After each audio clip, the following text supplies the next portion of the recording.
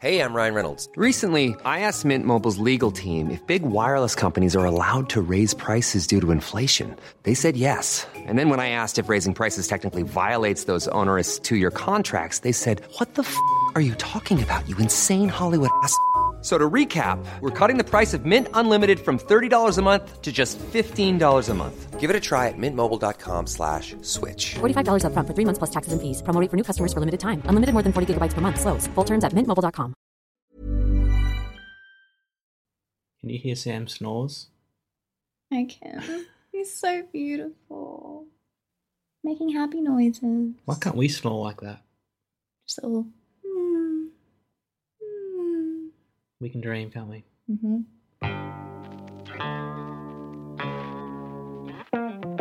Greetings, hello there. This is I Only Like You. It's the podcast where a boyfriend and girlfriend, me and Sine, Hello. we talk about movies and we talk about something that has annoyed us this week. I feel like you're running out of greetings. I feel like you're doubling up on them a bit. There's only so many Yeah. ways to say hello, isn't there? So I thought it was an ambitious endeavour by you when we started the podcast to do a different greeting each episode. Yeah, then I was trying to make it related to the film, but then I only think about it once we start, so I don't give myself much time to make it work. This week we have seen Lion. It's a new Australian film. Australian-Indian film. Yeah, I guess so. Before we get to our thoughts on that, which are going against the grain of popular opinion for once in our lives, we want to talk about something very close to us. Hold on, were you being sarcastic about that for once in our lives? Because we were always... Yeah. Oh. Ha ha ha ha. But before we get to the movie, we want to talk about something very close to us and very close to all people out there. Do you get the jokes today? I get it. Acceptable distances and people's lack of awareness of them. Lack of adherence to the personal bubble rule that we all know, we're all taught about it in primary school. Were we? It's the one thing I can remember. I don't think I was taught about a bubble. You have your own personal bubble, no one else can get inside of it. Well, no, I know now. I'm just saying I don't think it was part of the curriculum back then. What did you learn about then? Dinosaurs? Space? Pluto? Pluto can be its own topic one week if you want. You bring it up every day. I'm just still really hurt by it. Can we talk about Yes. So recently, we were at GOMA, which is the Gallery of Modern Art here in Brisbane. And we were just minding our own business, looking at the artwork. I was reading one of the descriptions on the wall. I turn around and there's a lady literally over my shoulder. Not just standing behind you, almost like, you know Hamish and Eddie's ghosting? Yeah, it's like that. It's like that. It was honestly so close. If I had turned my shoulders, I would have hit her. I get that she wanted to read it, right? But we're not going to be there forever reading this little paragraph of description. Not at all. And there's plenty of space to read it. It wasn't like I'd covered the whole thing with my hands or something. Only I can read this. A little cocoon. No, way too close. Way too close. We're at the post office recently. And then what's it when people get in lines and queues? They have to get as close as possible to the person in front of them. I think they think that they're going to get there faster. No, you get there as soon as bloody Doris out the front gets through her taking the picture for the passport photo, which takes years. Yeah, that did take a long time, didn't it? Took ages. Being closer to the person in front of you doesn't actually help. Same with driving and tailgating. I hate that. Actually, you're only going to cause an accident if you are right up my It just arse, makes you look like a dickhead, really. I think so too. Can I share with you an experience that I had at the grocery store the other day? Hey, it's one of those topics we keep coming back to on this show. I had finished putting up You were at the other end. Were you there? Yeah, you were at the other end. You were getting the bags from the thing and putting them into the trolley. Yeah, that's my job. I had finished putting the stuff onto the little conveyor belt thing and put the little dividey plastic thing after my shopping. As you do, right? The lady said thank you. I said no worries. Thought it was a great interaction. But then she had pushed the divider right up against our food, not leaving the small distance that I had left to signal this was the end, and put her food right up against the divider. So if the divider was removed, her food and my food would have coincided. No one would have known whose was whose. Chaos would have ensued. You don't put your food right up against the divider, do you? Again, it's not going to get to the front any quicker. No. You know? I feel like if the divider can't be lifted out with no collapsing of food or anything, that's what you want. You know, you want you want a clearance for the divider. It's dividing things.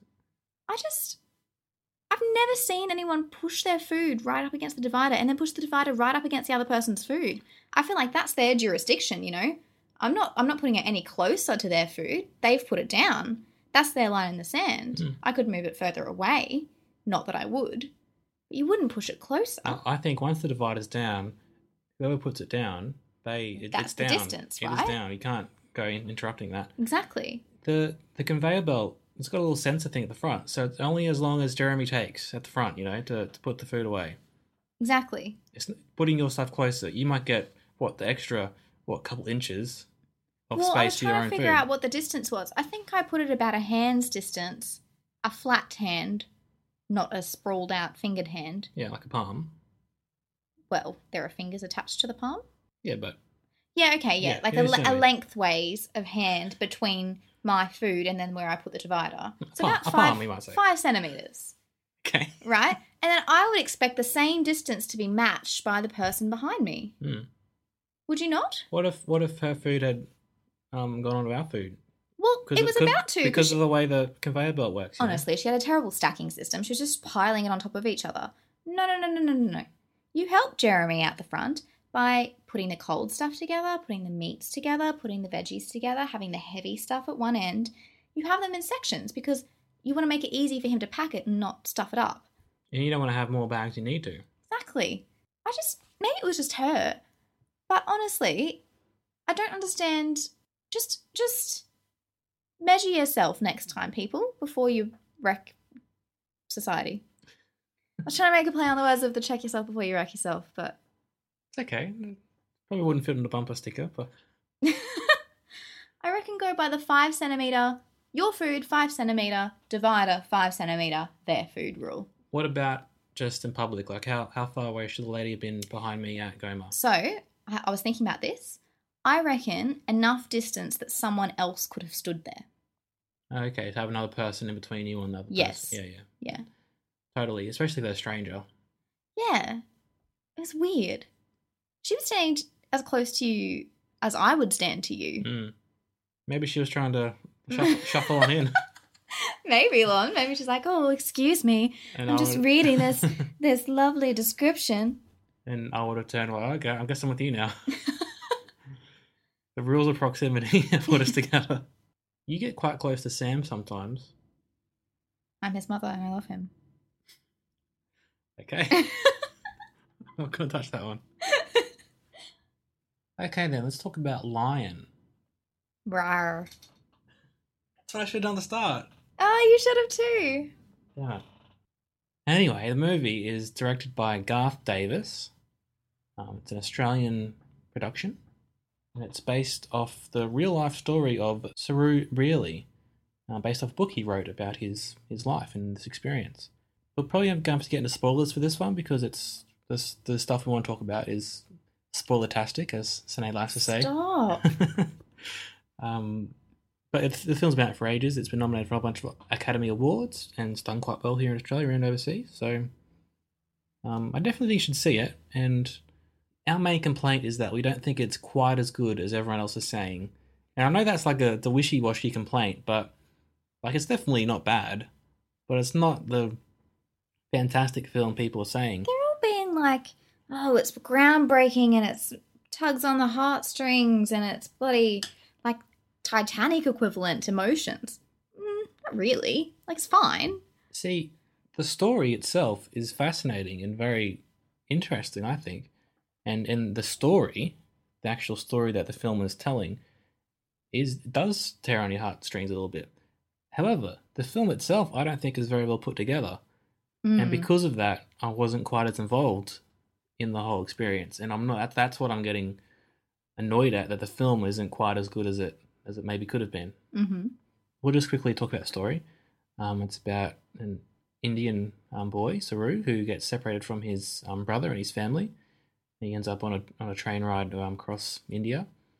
He ends up in an orphanage after being on the street for a while. And he gets adopted out of the orphanage by a Tasmanian couple. He grows up in Australia for the rest of his life. And when he's an adult, he starts thinking he should maybe try and find where he came from. He starts to worry about his family back home. He then uses Google Earth back in the sort of mid-late 2000s and eventually tracks down his family, his village where he's from, and goes back there and finds his family. And just that, it's a very cool story, isn't it? However, where's the conflict? Not that you have to have conflict for a story to be good, and plenty of films we like don't have any conflict at all. Mm-hmm. But the story to me was, the first part was quite interesting, and I was quite gripped by his experiences in India and being lost and trying to make his way around. However, once it turns to him being an adult, it's pretty much him just looking at a computer screen for ages until finally he does find his family. Yeah, but even then, though, he just discovers it one day. Yeah, it's not like... Exactly. There are no twists and turns. It just pretty much happens. And like, you know what's going to happen because obviously that's the story and everything. But it really... The pacing was all off for me. I didn't feel like I understood his character. Like, I knew he wanted to get back to his family, and that's an awesome story, and returning home. But I don't know. I didn't know anything about him apart from his desire to want to go home. I didn't know how this was impacting on his life. I didn't know where he was living, what he was doing, what job he had. Yeah, and like it touches on his experiences with his girlfriend. But even then, it was just just not well done. I didn't think. One main complaint I really had with this film is that I had no idea how much time had passed at any point. So he's researching and whatever. To me, it just seemed like one long night of research. But then his adoptive dad comes and says, "Oh, your mum misses you." And you're like, "Oh, okay, must have been a bit longer than that." And then you find out he's lost his job, but we didn't even know he had a job. And it was just very, I don't know, there was no narrative structure, I didn't feel. It was all very meandering until it happened. Especially at one point where he meets his girlfriend when he goes to university in Melbourne. He's been from Tasmania. But then he ends up back in Tasmania, and I don't really know what he's doing. Yeah. And I guess the point is that his search isolates him from his friends and his family, because he's got, like, he doesn't even want to tell his own adoptive family what he's doing because he thinks they might take it the wrong way, that he's like, abandoning them himself, trying to find his birth family. But yeah, it kind of felt like he was just alone on his couch for a couple of weeks trying to search, Yeah.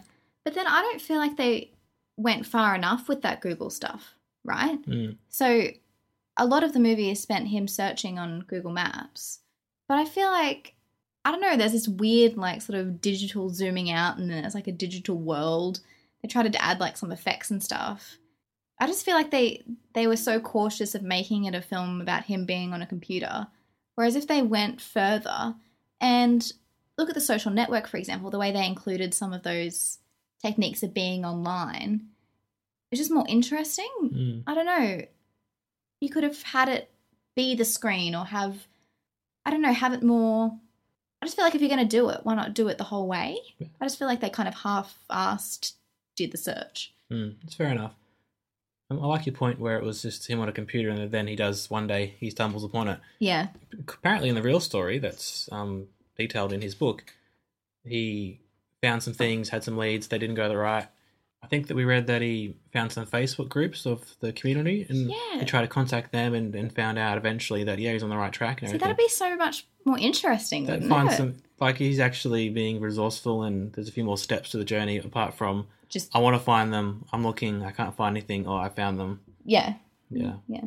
That's the other big complaint, is that we read about the story when we got home, and the real story with all that kind of stuff, and the fact that he had another brother, and there's all these little things that were changed, and I know it's not a documentary, and I know that things need to be changed for narrative cohesion when you're adapting a true story, but I don't think it did it in a much better way Yeah. The real story was so much more interesting It than seemed- what was presented. Us coming home and reading the Wikipedia page about the film was actually more interesting than that section of the film. Than 2 hours we spent watching. Yeah. Imagine that though, like someone's adapting your life story and then they just take out one of your brothers. I know, it's weird, isn't it? If someone's making a story of my family and they're like, "Oh, you don't have a brother or sister anymore," I'm like, "Well, I do though." Yeah, I know. Um, You mentioned the girlfriend in the film, who's played by Rooney Mara. I thought she was completely wasted. She's such a wonderful actor, and she was in it for like 2 scenes and given nothing to do other than be yelled at and have an on-again, off-again relationship. Did they end up together in the end? Did they not? Like, no one that's not knows. answered. No one knows, do they? And the best scenes of the film were the scenes that he spent with his kind of university friends at this The two like dinner scenes, you mean? parties, you know, Yeah. and just hanging out with his mates and talking with them and stuff. And they were that was actually the interesting bits where they talked to him about his heritage, and he didn't really know. He didn't really feel like he was Australian or Indian because he was raised in both. You know. Both, yeah. That was cool because you actually learn about him as a character rather than just staring at a But then computer he screen. just never saw him again, and there was no closure with that And there's no storyline. closure with his girlfriend, No. or even with his real family, really. Yeah, that's true. Like eventually, they were okay, and and his adoptive brother, like his parents adopted another brother in Tasmania, and he has various issues going on, but that story wasn't quite resolved, was it? No, which is fine. Maybe it's not resolved in real life. I just feel like Well, it wasn't closed off. In no, the story, it was needed Yeah. it needed something more. You know what really annoys me is that they've nominated Dev Patel as supporting actor. Yeah, it's totally crazy. I saw on Twitter recently, actually, someone's written a book about this, Oh, really? about all the times in history that people have been gaming awards nights. I just hate it. He's the lead actor. He's on the posters. He carries the story. He carries the story. His first build, Yeah. like they're It's trying a to be Dev like, Patel movie. oh, they supported each other, the young character and him. No, they didn't. No one's going to see it for Little Sonny. Yeah, he's great, but you go see it because Dev Patel's in it. You Yeah, know, it's not totally. like it's like making like Nicole Kidman's in it. Mm. It's like putting her as the lead, even though she's very clearly the supporting. Yeah. It's the same kind of thing. Her and her awful wig. No, but I'm glad you've talked about the performances because they are quite good. Even under the wig, Nicole Kidman is very good. I feel like there's a problem though. Nicole Kidman's such a recognizable actress now that I only ever see Nicole Kidman playing a character. Yeah. I never ever see the character anymore. I thought that last night. I actually watched Hunger Games again last night, and I was just analysing how Jennifer Lawrence was acting Not. as opposed to when I first watched it back when it came out, Yeah. and I was probably just experiencing the film. That's interesting. It's funny how that works with the star system, isn't it? Mm. Apparently, I don't know if this is true. My mum told me this, so who knows? When the book was first being optioned for movie rights, Saru's mum was like, "Oh, maybe they'll get Nicole Kidman to play me," and they did. Oh, really? I hope that's true. Yeah, I hope that's true too. I really liked the reveal of why the film was called Lion. Yeah, that was amazing. That gave me little goosebumps. And Yeah, like I don't want it to sound like we're just bagging out the film. You know, we just don't think it's quite as good, and that's kind of made us annoyed by the film. When actually the film is quite good. Performance, Dev is great. In that accent he does, that's better than some Australian accents I know. oh my of god! real Like Australians. honestly, he was incredible. Sometimes I couldn't focus on the film because I was like, "You said that word right." Yeah. Like you never ever hear that word said right in an Australian accent. He's an amazing actor, isn't he? Yeah. Earlier, you said you felt really engaged with the story of him in India as a young boy and everything, and all his plights and everything. Mm. I agree. However, it did not do nearly as much for me as something like Slumdog Millionaire did. Mm. And that's not to say, oh, we've had a great representation of that. One's enough. We're never going to make another film about that. Sure. I don't mean that. I just mean like it's hard to do that differently or still present that same thing in a different way than what we've already seen. Like it didn't. And as we mentioned before, it's hard not to compare it, especially Yes. when Dev Patel is in it. Yeah. And it's about, the poor people in India, Yeah. poor kids in India. Yeah. I think what's annoying me most about the film is that I don't like that everyone's kind of enamored by it. And I don't want this to sound arrogant or hoity-toity or self-indulgent, but I feel like particularly people who don't study film, who are just casual cinema goers, get swept up in the emotion and the, oh, he's trying to find his family and he's a young kid and he's an orphan and all that kind of stuff, that they don't actually look whether it's a good movie or not. Yeah. Right? And that's not necessarily a bad thing, because cinema goers are how people make their money, and that's how you know if it's a good film or not. And if people like this film and get swept up in the emotion, then the film's done its job, and who cares what I think. But I feel like it's almost a bit manipulative of the filmmakers to push that emotion and have it almost be a smokescreen for actually having to put any thought or effort or attention to detail in the structure of the story or the structure of the film. And I feel like that's why everyone loves it, because they're caught up in the story. But then you go, but this didn't make sense and this didn't make sense. And they're like, oh, yeah, but it was a good film. Well, I really struggle with that, and it really pisses me off, because I don't think it was structurally a good film. Like, compare this to Arrival, which is so narratively brilliant and complex and new. It's just, it doesn't hold a bar to it. But for some reason, people are more emotionally connected to this one because it's got a little kid crying and it's about finding a family and it's very emotive. Do you know what I mean? It's emotionally charged film, and it does appeal to certain people, and that's totally fine. You're right. It's not its job if people are connected to it. I do think the filmmakers did try and make the best film they did in everything, and they did pay attention to those things, but it just didn't pull off, did it? Yeah, I'm not saying that they, purposely made a shit film. Yeah. I'm just saying that I think they got away with with not having the attention to detail that it would have required had it not had that other element that they knew people would love. And the other thing is, you can have an emotionally charged film that creates emotion in the audiences and also be structurally sound and, well put together. It hasn't got to be either or, does it? No, but I think what you said earlier, if it had more weight, if it involved us a bit more, if it had more structure, if there were more twists and turns, if it included the Facebook groups and him trying to contact other people and be like, do you know this place? I think we would have felt more emotion because we would have been more involved in the journey. Well, it would have been a real journey with more like a detective sort of thing. Like he would have had leads and red herrings and stuff like that, I just feel like I would have been more involved. At the moment, watching it, I felt like I was at a distance from it. This is the emotion thing and you're watching that. I didn't feel a part of the story, that everyone seems to be like swept up in this emotion thing. I didn't feel that at all. I do think it is the well put together films that stand the test of history, stand the test of time. Emotion only gets you so far. People go back to look at movies that are really well put together and well made more than they go back to looking at the emotion, because once you've seen it once, how many more times can that emotion still get you the same way? Having said that, I've watched The Notebook upteenth times and I always cry in it. Always. I always cry in Finding Nemo as well. Yeah, that's so I return true. to them with an emotional... I guess so, yeah.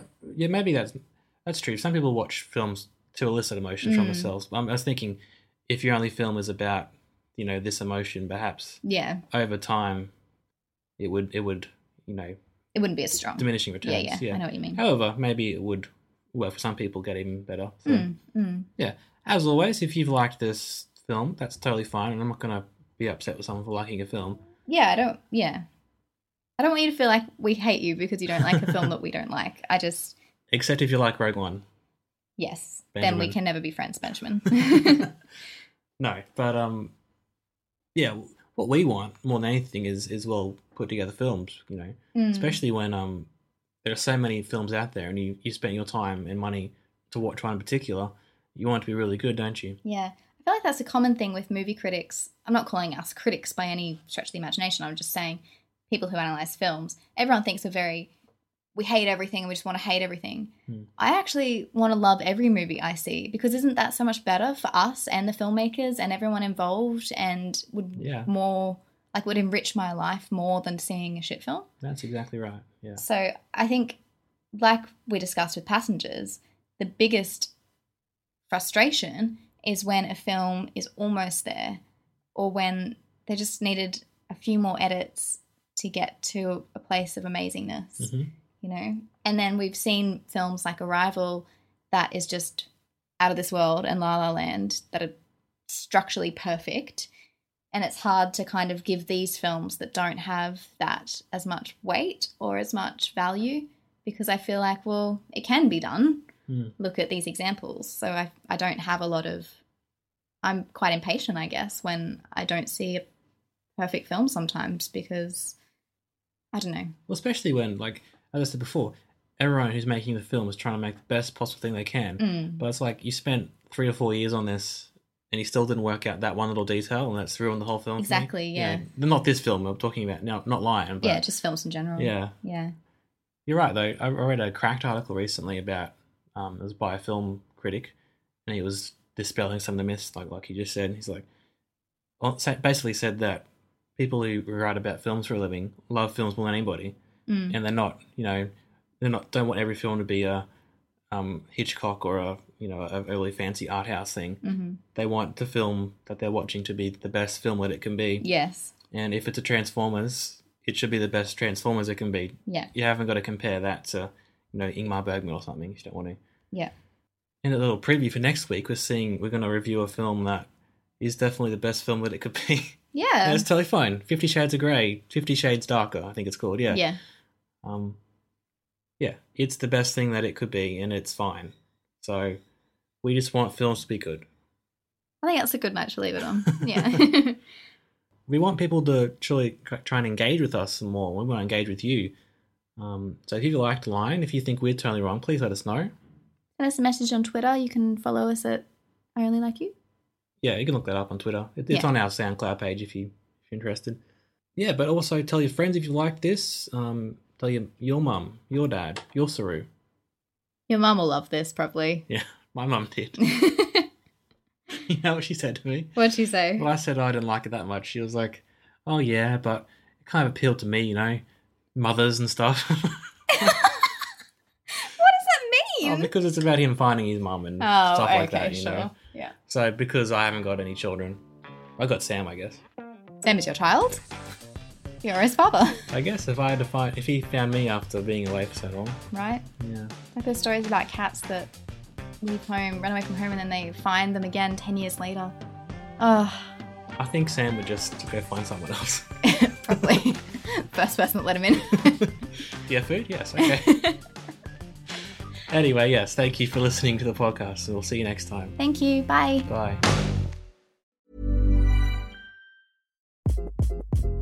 Hi, this is Craig Robinson from Ways to Win, and support for this podcast comes from Invesco QQQ, the official ETF of the NCAA. The future isn't scary. Not realizing its potential, however, could be. Just like on the recruiting trail, I've seen potential come in many forms as a coach. Learn more at Invesco.com/QQQ. Let's rethink possibility. Invesco Distributors, Inc.